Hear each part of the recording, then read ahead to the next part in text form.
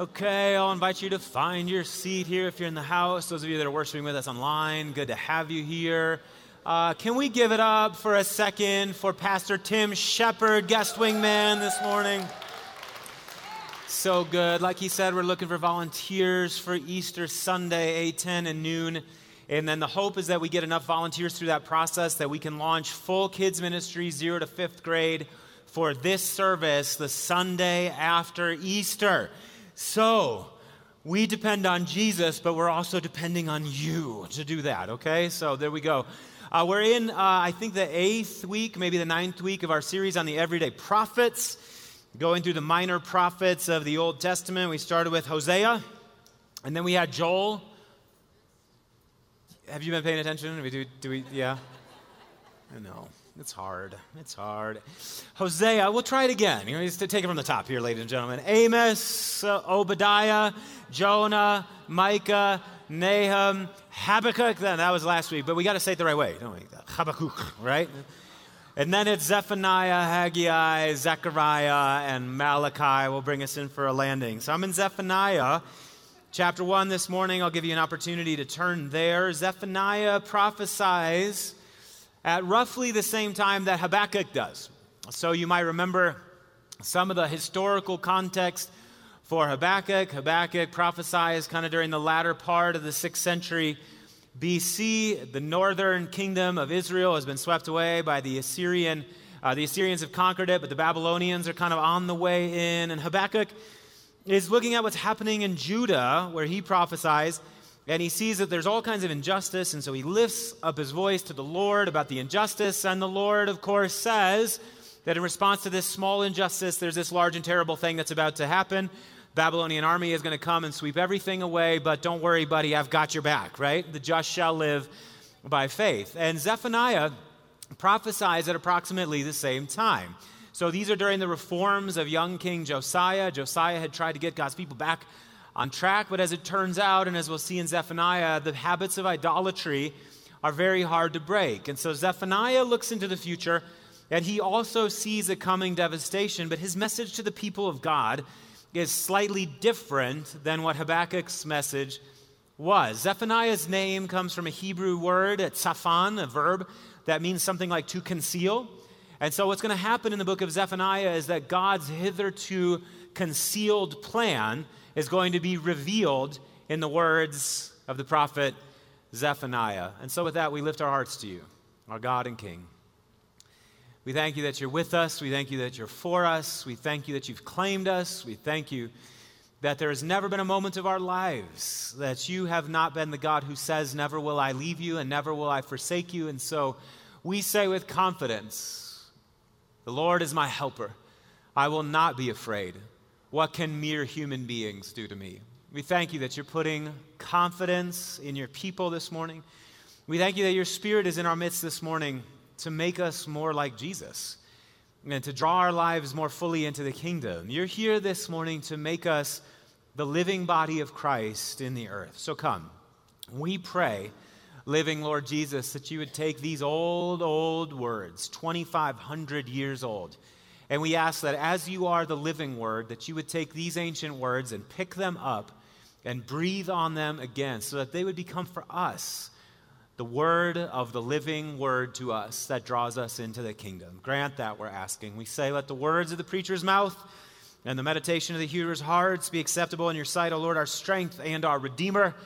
In the name of the Father, and the Son, and the Holy Spirit, and all God's people said, the word of the Lord that came to Zephaniah, the son of Cushi, the son of Gedaliah, the son of Amariah, the son of Hezekiah, during the reign of Josiah, son of Ammon, king of Judah. Verse 2.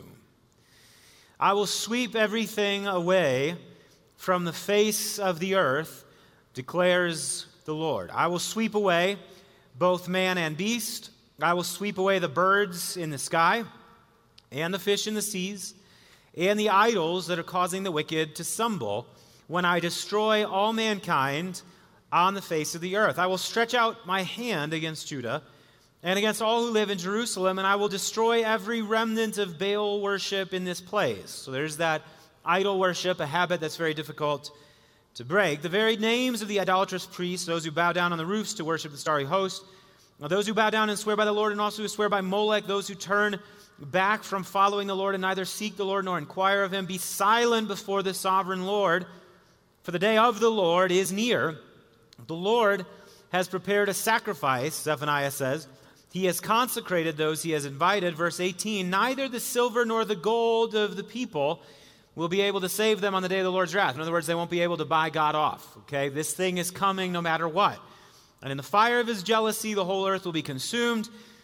For he will make a sudden end of all who live on the earth. Brothers and sisters, this is the word of the Lord. And all God's people said, well, Zephaniah, thanks for cheering us up this morning. You know, geez, man, those minor prophets, guys, like these are not really the kinds of guys that like you would invite to a dinner party. They're a little, they're grave is what they are. These guys are grave. And but Zephaniah's got an important word for us. And Zephaniah sees that because of the idolatry in the land of Judah, and indeed all of the idolatry of the nations surrounding Judah, there is a devastation that's coming. And the way that he describes it in verses 2 and 3 of chapter 1 is a sort of reversal of Genesis. Look back down at the text if you have Bibles in front of you. He says, I will sweep everything away from the face of the earth. The Hebrew there is Adama, declares the Lord. I will sweep away both man and beast. The Hebrew word for man is Adam and Adama. So we human beings were drawn up from the dust of the ground and we're meant to live in this kind of organic, symbiotic relationship with creation and with God. But in the surrendering of our relationship with God, all of a sudden everything starts tearing apart at the seams, doesn't it? And so what judgment literally looks like, and we know this when we see human life starting to fall apart, what judgment looks like is it looks like a tearing, okay? In fact, the old word, the root word for sin, do you know what it means? To sunder, to cut into pieces. But that's what sin does. That's what idolatry does. It cuts up our lives. It destroys them. So mankind and the ground are going to get torn to pieces on the day of the Lord's anger. And as the Lord progresses, or as Zephaniah progresses through this prophecy, chapter 2 and 3, you see him do something that's very similar to what Amos did in his letter, and some of the others have done to a certain extent. That what Zephaniah does is he sort of goes around geographically and he starts talking about all of these places that are going to be judged, and Jerusalem winds up in the crosshairs. God's people wind up being the sort of center of the bullseye of the judgment of God. So in chapter 2, Judah is summoned to repent, and then Philistia, those old ancient nemesis of the Israelites, the Philistines, they're summoned to repent. Moab and Ammon are summoned to repent. Cush is summoned to repent. Assyria is summoned to repent. And then finally Jerusalem, which had been the apple of God's eye, Jerusalem is also summoned to repent, and it turns out, as you read through Zephaniah, that it doesn't, and this devastation is going to come. Now, in the middle of all of this, are we all tracking so far? Are we doing okay this morning? Everybody hanging in there? Okay, great. Just a little check-in moment here. In the middle of all of this, Zephaniah does something to a degree that a lot of the other prophets don't do. It's not totally novel to him, but it is unique how he exploits it. And what Zephaniah sees is that in the middle of all of this chaos and calamity that's coming, God is going to preserve a people for himself. Look down at chapter 2 and verse 3. Zephaniah says, seek the Lord, all you humble of the land who do what he commands. Seek righteousness, seek humility, and perhaps you will what? You'll be sheltered on the day of the Lord's anger. So there is this people. In the midst of all of this idolatry, it appears that there are a few who have devoted themselves to seeking God. And those few that have devoted themselves to seeking God, God is going to cover and bless. Look down at verse 6 of chapter 2. The land by the sea will become pastures, having wells for shepherds and pens for flocks. That land will belong to the remnant of the people of Judah. What's a remnant? It's whatever remains, whatever is left behind, right? So the remnant of the people of Judah, there they will find pasture. In the evening they will lie down in the houses of Ashkelon, and the Lord their God will care for them. He will restore their fortunes. So not only will they be protected, but they're also being given a future. They're being given a place, and God promises to restore their fortunes. Look down at verse 9 of chapter 2. Therefore, as surely as I live, declares the Lord Almighty, the God of Israel, surely Moab will become like Sodom, the Ammonites like Gomorrah, a place of weeds and salt pits, a wasteland forever, and the remnant of my people will plunder them, and the survivors of my nation will what? Inherit their land. It starts feeling very similar to what the psalmist said when he said that the meek will actually inherit the land, or as Jesus said, the meek will inherit the earth. This is being drawn right up out of the psalmist, right up out of the prophet. Zephaniah goes on, Zephaniah chapter 3 and verse 9, then I will purify the lips of the peoples, that all of them may call on the name of the Lord and serve him shoulder to shoulder from beyond the rivers of Cush. My worshipers, my scattered people will bring me worship. And on that day, you, Jerusalem, will not be put to shame for the wrongs that you have done to me, because I will remove from you your arrogant boasters. Never again will you be haughty on all my holy hill, but I will leave within you the who? The meek, the humble. Okay, the meek and the humble.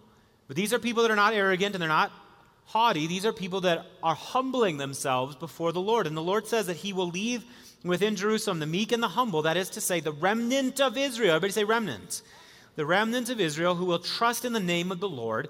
They will do no wrong. They will tell no lies. A deceitful tongue will not be found in their mouths. They will eat and lie down, and nobody will make them afraid. So there again, the meek will, the remnant will what? Inherit the earth. The future belongs to this group of people. And so what Zephaniah has come to remind us in every age and in every generation is that in every age, God seeks a remnant through whom he will renew his people. Because as you read on in Zephaniah, what you see is that this group of people that's left behind, they really become the cornerstone of a rebuilt people of God. So in every age and in every generation, God seeks what? A remnant that he might renew his people. Guys, this is just the pattern of the work of God, that God is always pulling people together who are hungry and thirsty for righteousness, and he uses that people to create a kind of pathway into the future. He renews his people via the remnant. Now, I've had experience with this. I've told you that I'm born and raised in church. I was a kid growing up in Wisconsin and born in this raised in this non-denominational charismatic church. A church of 600 or 700 people in a city of 18,000. It was a wonderful, amazing group of people. The Holy Spirit was moving on our church in a powerful way. And I remember when I got to my high school years, our youth group had kind of started to gain a little bit of traction. And so we had grown to 70 or 80, 90, maybe 100 people at certain points. And we thought that we were kind of awesome, you know. The youth group becomes like the thing, and everybody wants to go to youth group. And we had like a youth culture, and it was like awesome. And this was back in the DC Talk like Jesus Freak days. And I know that some of you were there for that, right? It was awesome. It was youth culture, right? But it wasn't right. It wasn't good.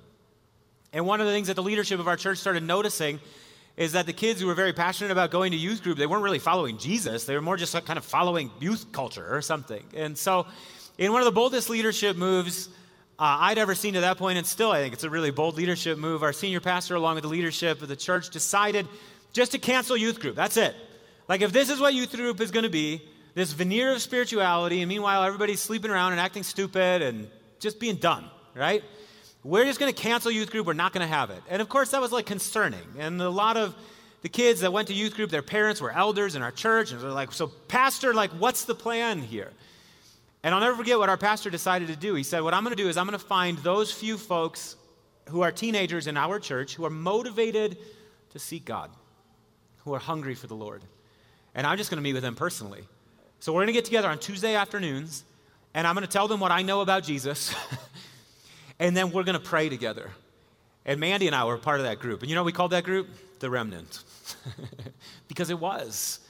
Those other kids that weren't really hungry for God, they kind of scattered, they did their own thing. And meanwhile, there was a group of 8, 10, 12, 15 of us. Every Tuesday afternoon, we'd get together, and we would talk about Jesus, and then we would pray.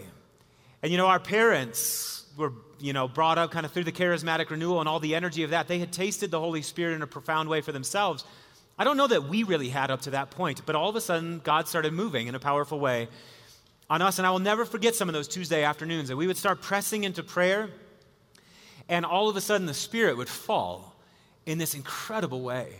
And all of a sudden, teenagers are prophesying over each other, and they're laying on the ground, and they're crying snot out of their nostrils, And 1 hour would pass, 2 hours would pass, 3 hours would pass, kids slain in the Spirit, not because anybody laid their hands on them, but just because the presence of God was so powerful. And I remember those moments. They marked my life.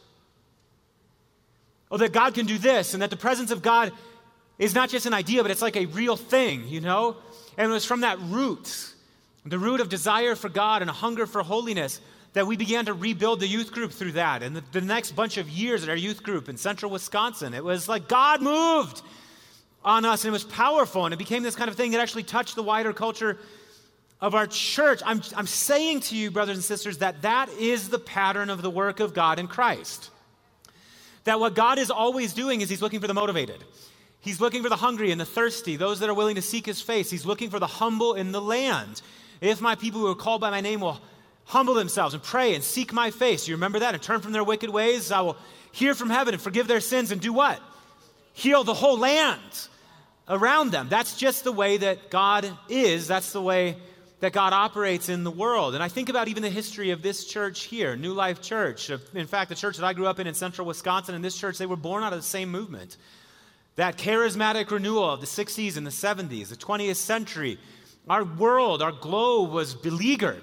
2 world wars and the Korean War and the threat of communism and rising secularism everywhere and people starting to flee from church and the sexual revolution and all of that. And all of a sudden what you saw, and religion, organized religion, seeming to be all of a sudden incapable of standing against any of that stuff. And you know what you had in the 60s and the 70s?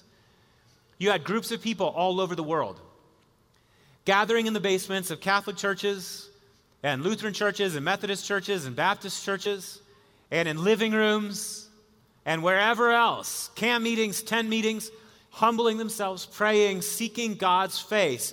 And all of a sudden, God began to move in a powerful way. Signs and wonders and miracles and people speaking in tongues. And that movement, you know what happened with that movement? It all of a sudden, as Pastor Tim was quoting before, Jesus said that if anybody is thirsty, let him come to me and let him drink. Whoever believes in me, as the scripture has said, what happens? Rivers of living water will gush up from within that person or that group of people. And that renewal movement, the charismatic renewal of the 60s and the 70s, guys, that has touched every stream in the 50 years or so since. It's touched literally every stream of Christianity has been touched by that. That there's been a recovery of an awareness of the Holy Spirit and the presence of the miraculous, and everybody's been touched by it. I remember being in London 5 or 6, 7 years ago now, hearing one of the speakers at this big conference, a guy by the name of Father Raniero Cantalamessa, Catholic priest. He was caught up in the charismatic renewal of the 60s and the 70s. And he'd been, at the time that he had his real encounter with the Holy Spirit, he was about 45 years old. He'd been a priest in the Catholic Church and done all of this ministry. And all of a sudden, in some prayer meeting, he gets, the theological word for it is thwacked. He gets thwacked by the Holy Spirit, and all of a sudden, this Catholic priest is speaking in tongues and prophesying, filled with the Holy Spirit. And not long thereafter, listen to this, he got appointed to be the preacher to the papal household. Do you know what that is? That's the guy that preaches the gospel to the Pope every Friday in the Vatican with the whole staff there. And he served in that role for like 25 years. A tongue-talking charismatic, preaching the gospel in Rome. Guys, this is just what God does. That he creates these renewal movements out of the hungry and the thirsty, those that are willing to seek the face of God. And somehow the movement of the Spirit among them begins to overflow the barriers, and it touches everything around them. Zephaniah prophesied that very thing. In fact, all of the prophets believed that something like this would happen in the latter days. Isaiah talked about it in his own ministry. He said, "Here I am and the children that the Lord has given me. We are signs and symbols in Israel from the Lord Almighty who dwells on Mount Zion." Who are they signs and symbols for? Everybody else. That when a group of people decides to set themselves apart, to pray and to seek the face of God, to be obedient, to set their faces like flint towards obedience, what happens is they become signs and symbols to the rest of the people of God of what God desires for all of his people. So the question that's on the table for us is, what does it mean to be a remnant in our own day? What does it mean to be a remnant in our own day? And we could sit here all day long and we could talk about all kinds of characteristics of a remnant movement given the present moment that we're in our history. But I want to submit 3 to you this morning, just for you to think about. What does it mean to live as the remnant in our own day, I want to say this. I'm going to frame them as a series of commitments that I think that God would have us make as his people living in the United States of America in 2021. How about this? That in an age that tells us to belong to ourselves, we commit to belonging to a people who belong to God and who gather for worship. How about that? In an age that wants us to belong to ourselves, we're going to hear the gospel summons not to belong to ourselves, but to belong to what? To a people. To a people. In fact, do you know that the whole logic of our baptism is that we no longer belong to ourselves? That when we die and are raised with Christ, our lives are hidden with Christ in God. We have given ourselves away. And we haven't just, I just feel the need to say this, we haven't just in that moment given ourselves away to Jesus in some pure kind of existential encounter whereby the church is an optional extra. When you give your life away, you give your life away not just to Jesus, but because Jesus has taken a body for himself, you give your life away to his body, his people. That's church, right? And we live in this time now, radical individualism, where what everybody wants to do with their spirituality is they want to march off to the mountains and have this kind of John Muir spirituality, you know, where I'm just in nature and I just love being in nature and I feel fuzzy feelings when I'm in nature and I have my yoga group that I belong to, and in my yoga group I just get centered again and I cultivate good alpha brainwave patterns which helps me with my focus and my concentration so that I can be a more compassionate individual in the world, right? And that's fine. Go meditate and center yourself. It's all wonderful. But you know, in the church, we have bigger fish to fry than just getting centered. I mean, I'm all about it. I was working on some breathing this morning just to calm down before preaching. It's all good. But when you join the church, you join a larger group of people. And you commit to belonging to this people who gathers together for worship, and they lay their lives down again at the foot of the cross. We're a people. Think about how absurd it is. What we do when we gather is that we gather together and we sing songs to this being that we cannot see, Father, Son, and Holy Spirit. We come and we listen to texts that are thousands of years old, and we submit to them as though the God of the universe is speaking to us through them. That's absurd when you think about it, but it's what we do. Do you know what we do when we gather together? We give tithes and offerings. And we don't demand to know how every single little penny is spent. You know why? Because we've given our lives away. That's just what we do. Do you know what we do when we come for worship? We lay our lives again at the feet of the one perfect individual that ever lived, Jesus the Lord, and we confess before heaven and the whole communion of saints in heaven and on earth that we've sinned, that we're not all that we thought that we were supposed to be. It's all absurd, but I think it's actually prophetic, guys. In an age that's trying to rip us apart, in an age that's trying to scatter us, in an age of radical individualism, what it means to be the church is that we're gathered together in belonging to one another, belonging to God together. It's remarkable. What does it mean to be the remnant in our own day? Number 2, here's another one, just to submit to you. That in an age that wants us to do one or the other, how about this?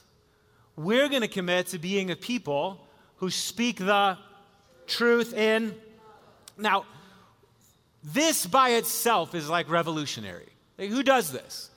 We live in a time when everybody just wants you to do one or the other. We say, okay, you just need to speak the truth, you know? Call him like you see him, you know? Tell it how it is. And that's what the world says to us. And also the church in so many quarters is saying that to us. You know, the biggest thing, the most important thing that we can do in our day and age is that we take a stand for what is right, right?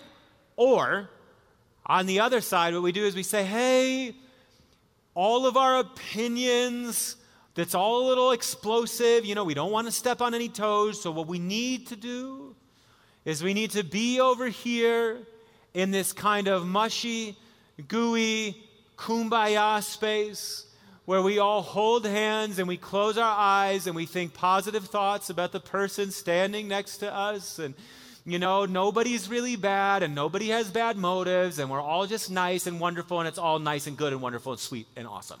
Right? Meanwhile, the Bible is calling us to do something like really profound.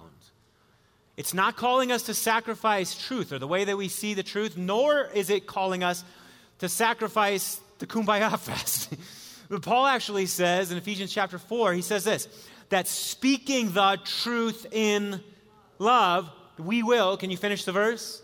In all things, grow up into him who is the head over every power and authority. Paul seems to think that the only way that we ever grow up into the measure and the stature of Christ is if we learn to speak the truth in, and both at the same level of intensity. Guys, if you do this, it will make you weird.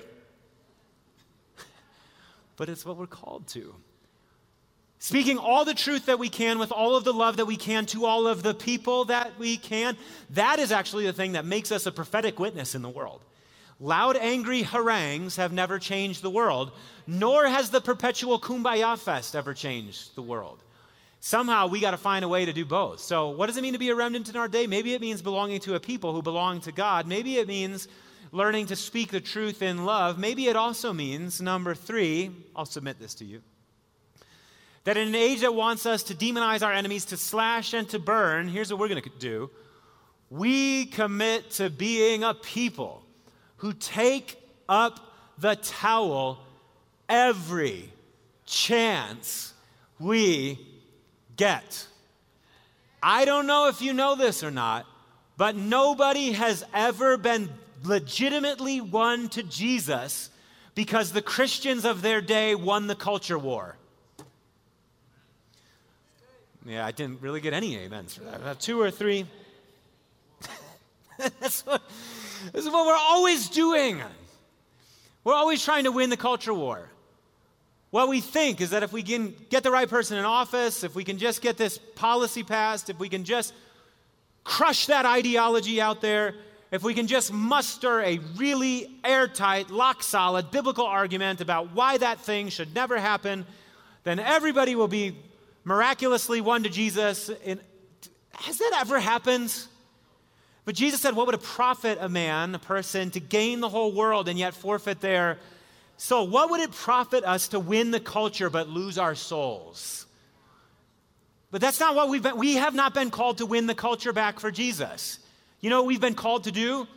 We have been called to love our culture like Jesus loved our culture even unto death. And if they're one for him, that's God's business and not ours.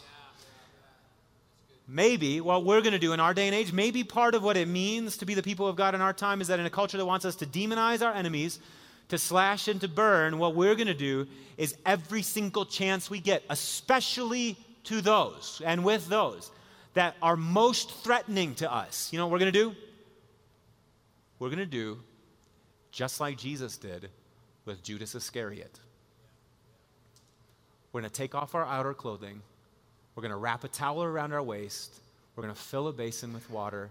And we're going to get down and we're going to wash the feet of the people that are trying to get us nailed to the cross. That's what we're going to do. Or that's what I'm going to do. God help me, right? These things, I think, make us odd in the world that we live in.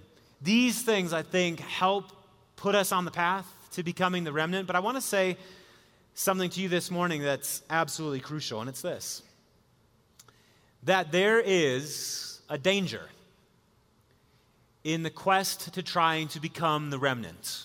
There's a danger. And the danger is highlighted for us right in the biblical text itself. If you have Bibles, I want you to turn over to 2 Kings chapter 25. The day that Zephaniah prophesied came to pass. The Babylonian army rose up. They swept through Assyria, as you know. They conquered Philistia and Moab and Ammon and Cush and Israel and Judah. They came sweeping through. And we read of this in 2 Kings chapter 25. The scripture says this, starting in verse 10, that the whole Babylonian army, under the commander of the imperial guard, broke down the walls around Jerusalem. Nebuzaradan, the commander of the guard, carried into exile the people who remained in the city. So most everybody gets hauled off into exile, okay? Along with the rest of the populace and those who had deserted to the king of Babylon. But the commander left behind who? some of the poorest people of the land to work the vineyards and the fields. Guys, these are the meek and the humble that Zephaniah prophesied. All the arrogant of the land are swept away. All of the wicked, all the idolaters, everybody is swept away. But what the Lord leaves behind is these poor people, the meek and the humble of the land. And if we've been following the biblical story, if we've been following what the psalmist said and what Zephaniah said, what we think is that at this moment, the curtain's going to fall. They're all going to live happily ever after. The great days of the restoration of the people of God are now underway, and everything is just going to be hunky-dory forever. That's our expectation, right? That the Lord is going to renew his people through these people. And yet we read this in verse 25 of the same chapter. That in the 7th month, however, Ishmael, son of Nethaniah, the son of Elishama, who was of royal blood, came with 10 men, and they assassinated Gedaliah. Gedaliah was the governor that the Babylonian army had put in charge of all those that remained behind in the land. So there's like a coup that happens here, okay, in Jerusalem. So Ishmael assassinates Gedaliah and also the men of Judah and the Babylonians who were with him at Mizpah. And at this, listen to this, all of the people, from the least of them to the greatest, together with the army officers, what'd they do? To where? What? You all were supposed to be the remnant, you know? All y'all were supposed to be the ones through whom God rebuilt his people. And like at the first sign of political turbulence, what do? You hightail it back to Egypt. Egypt is the place that God delivered us from. And so this grand story, which was supposed to be a happily ever after for God's people, that God rebuilds his people through the remnant, they wind up scattered in Egypt. And do you know what happens to them in Egypt? You know what they're doing? They're running from the Babylonian army. You know what happens in Egypt? The Babylonian army conquers Egypt too. It's no safety. It's no escape. It's like, here's what I want to say to you. The very attempt to be the remnant might actually spoil our remnantness from the very start. And isn't it true? Haven't you seen it in the church? The movements where people go, oh, okay, it's on us. We're going to rescue Christianity, right? From all of those people out there. We're going to seek God. We're going to devote ourselves to godly biblical principles. We're going to be a kingdom people and all that stuff. You know what happens the moment you begin to start doing that and experience some success in doing that? Do you know what creeps in? Pride.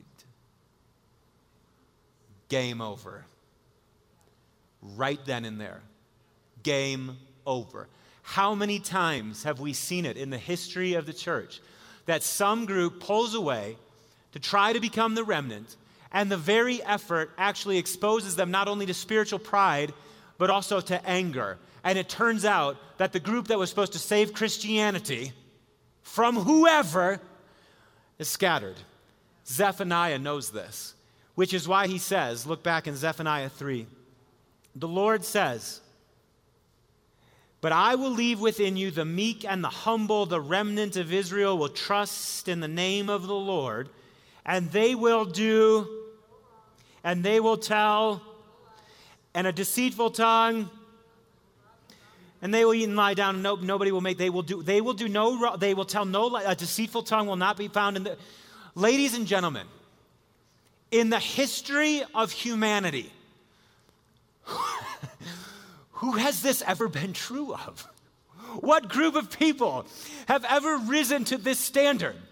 No deceit, no lies, none of that stuff, no wickedness will be found among them. Has any group of people ever qualified for that? No. But one man has. One man has.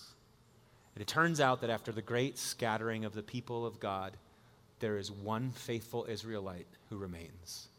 And the great devastation that Zephaniah prophesied falls upon him, the pure, spotless, sinless Lamb of God who takes away the sin of the world. And he was raised on the third day in accordance with the scriptures. And he ascended into heaven. And he is seated at the right hand of the Father. And he will return again in glory to judge the living and the dead. And his kingdom will have no end. You ask the question, who is the righteous remnant through whom God rebuilds his people? And I answer, it's one man, Jesus the Lord. Let's stand to prepare our hearts for communion.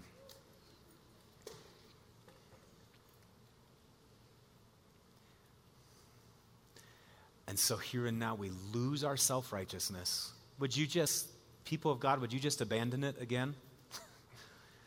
Would you abandon your self-righteousness? Would you abandon your pride? Would you abandon all self-congratulation in your spirit? Would you abandon that?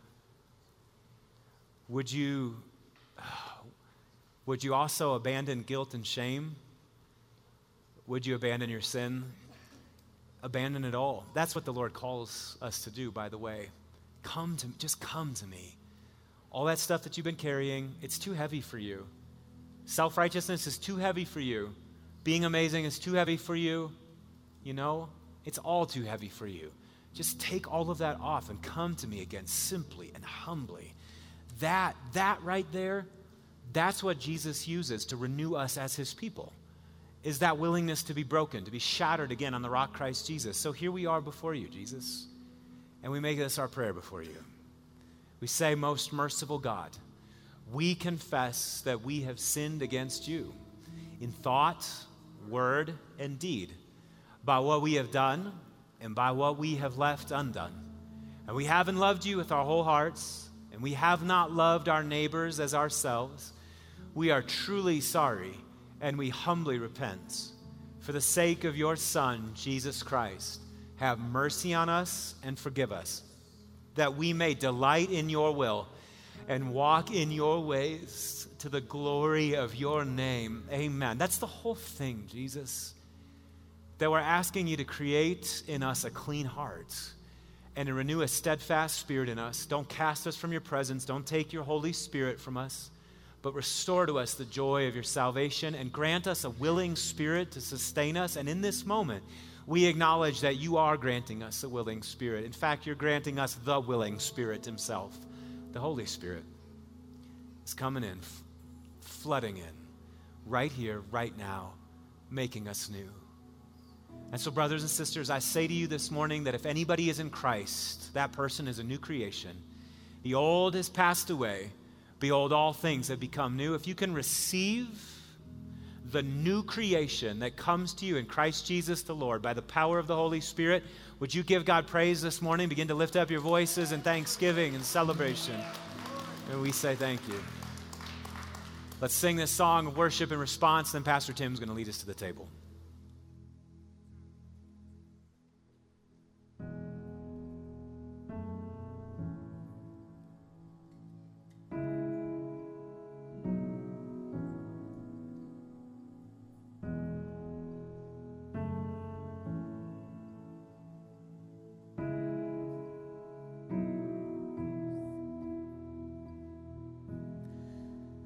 Take the bread of life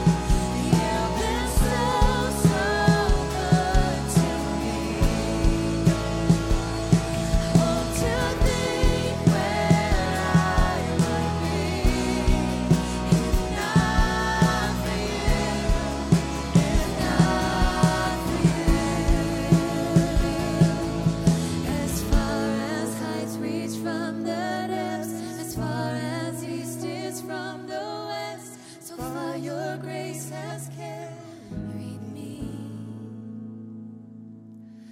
until I see you face to face, until at last I won my race. Remind me you're not finished yet. Hallelujah.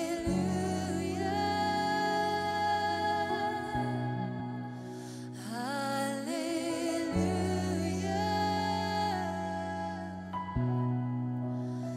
Hallelujah. I live in remembrance.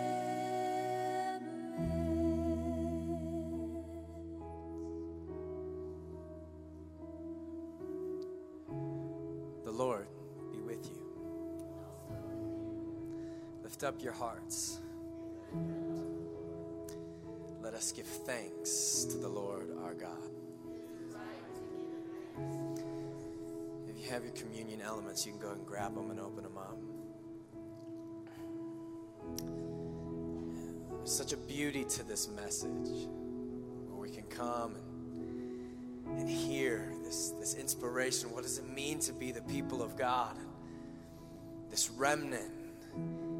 And yet, just to realize and just to see that the gospel flips all of our self-righteousness on its face and says, but Jesus will show you the way. And so on the night that our beloved Savior was betrayed, he took the bread and the cup, and he looked at his followers and he said, every time you do this, I want you to remember that it's not about you. It's about me. That all the goodness in your life is not about what you will do, but about what I have done on behalf of you. And so he takes the bread and he breaks it. And he said, this is my body. This is the remnant that is broken for you. For you. So that when God the Father looks at you, as Pastor Andrew said at the beginning, all there is welcome and invitation into his house. Welcome, invitation, delight. Brothers and sisters, let us take the bread together.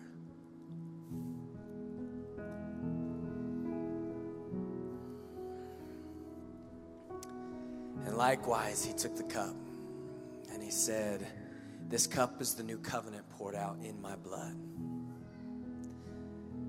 I'm going to wash you and make you new. As Paul says in 2 Corinthians 5:17, a new creation. The old has passed away. Behold, the new has come. Brothers and sisters, let the blood of Jesus wash over you, make you without spot or blemish, a perfect bride to delight in our Lord. Let's take the cup together.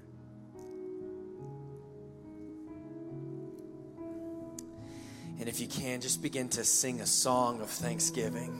Begin to praise him. Glorify him because he's worthy of it. Let him know that he is so, so good.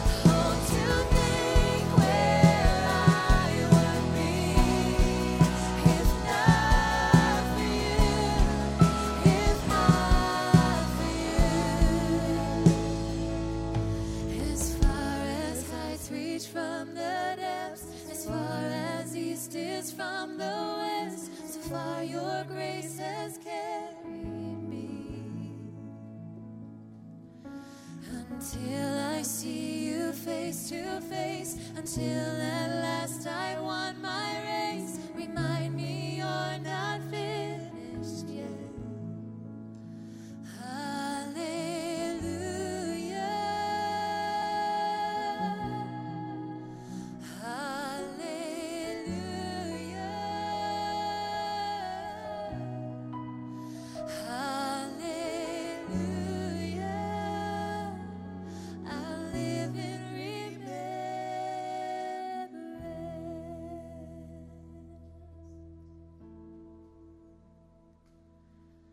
Praise God from whom all blessings flow.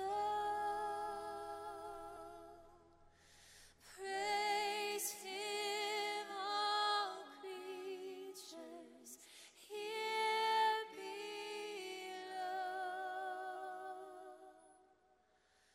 Praise Him above, ye heavenly hosts.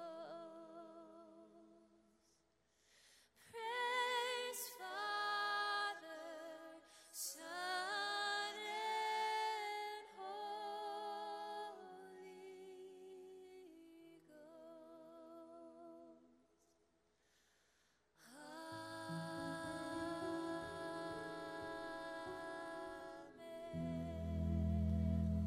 Brothers and sisters, you are his bliss, you are his joy, you are his crown. Would you open your hands and let him load you with benefit here as you go? As you go from this place, may the Lord bless you and keep you. May he cause his face to shine upon you and be gracious to you. May the Lord turn his bright, smiling countenance upon you and grant you peace. In the name of the Father, and the Son, and the Holy Spirit, grace, mercy, and peace be with you. If you need prayer for anything, we'd love to pray with you. Altar Ministry team can come forward. If you're new, we got a gift for you at Connect Central. Please volunteer for children's ministry. We'd love to have you. Brothers and sisters, it's so good to see you again. Go in peace to love and serve the Lord, and we'll see you next Sunday.